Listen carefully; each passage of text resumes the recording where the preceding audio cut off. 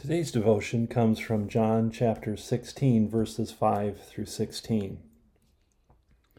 I did not say these things to you from the beginning because I was with you, but now I am going to him who sent me.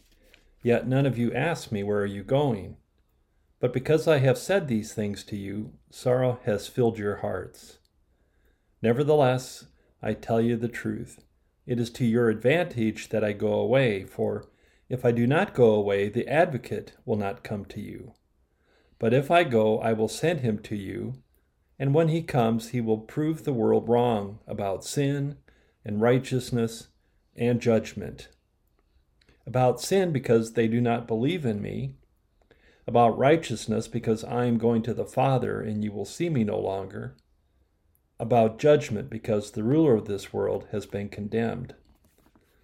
I still have many things to say to you, but you cannot bear them now. When the Spirit of truth comes, he will guide you into all the truth. For he will not speak on his own, but will speak whatever he hears, and he will declare to you these things that are to come. He will glorify me because he will take what is mine and declare it to you. All that the Father has is mine. For this reason, I said that he will take what is mine and declare it to you. In the context of a world that exhibits hatred for Jesus and his followers, Jesus now speaks of the Spirit and its role in combating lies, deceit, and hatred. The world already has shown its hatred to Jesus, and Jesus says because the world hates him, the world will hate his disciples, his followers.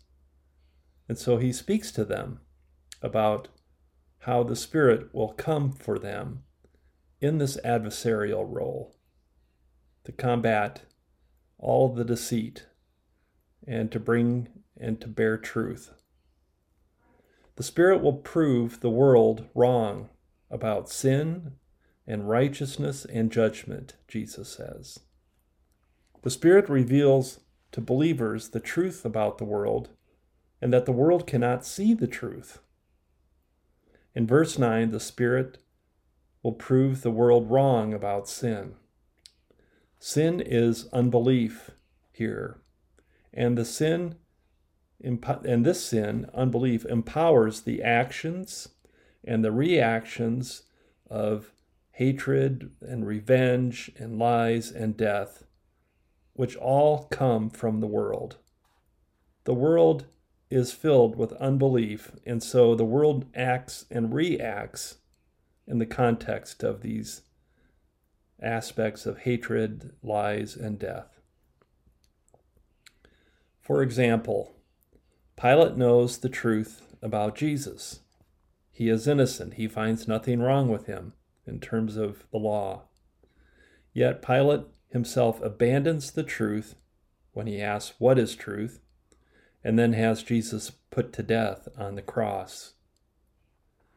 After Jesus returns to his Father, the world will continue in its unbelief. However, believers, these followers, know the truth. They know the way and they know the life, and that is Jesus. The Spirit, in verse 10, also reveals the righteousness of Jesus and how he is going to the Father.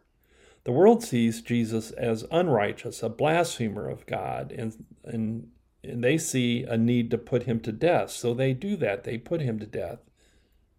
But true righteousness reveals that God commanded Jesus to lay down his life and to take it up again. And so the world thinks of the lie that they have put Jesus to death. But Jesus has laid down his life for the world, and he takes it up again. Jesus demonstrates true obedience by going to the cross. The Spirit helps us believers to see the world judged Jesus wrongly. And by laying down his life, Jesus demonstrates true righteousness. This is the righteousness with which we can believe in. The Spirit will also prove the world wrong about judgment. We read about this in verse 11. Satan functions in the world by using his instruments of lies and deception, hatred and death. These are also the things that the world uses against Jesus. After the resurrection of Jesus,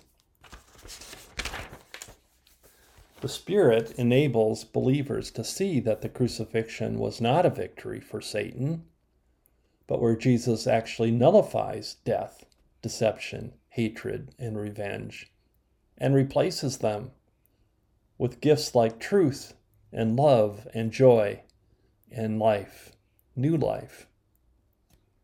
Despair, believing that evil reigns, is toppled by Jesus' death and resurrection and replaced with his victory over death.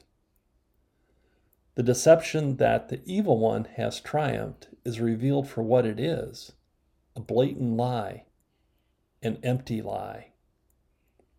To remain hopeful, then, is to trust in the hope of the crucified Messiah. It is this Spirit that leads you in truth and leads people to believe in Jesus. The risen Christ continues to speak, but now he speaks through the Spirit, and the Spirit glorifies Jesus by revealing him amongst the faithful. All who have ears to hear, let them hear. And so the question for today is, what is the Spirit revealing to you? And what are you doing about it?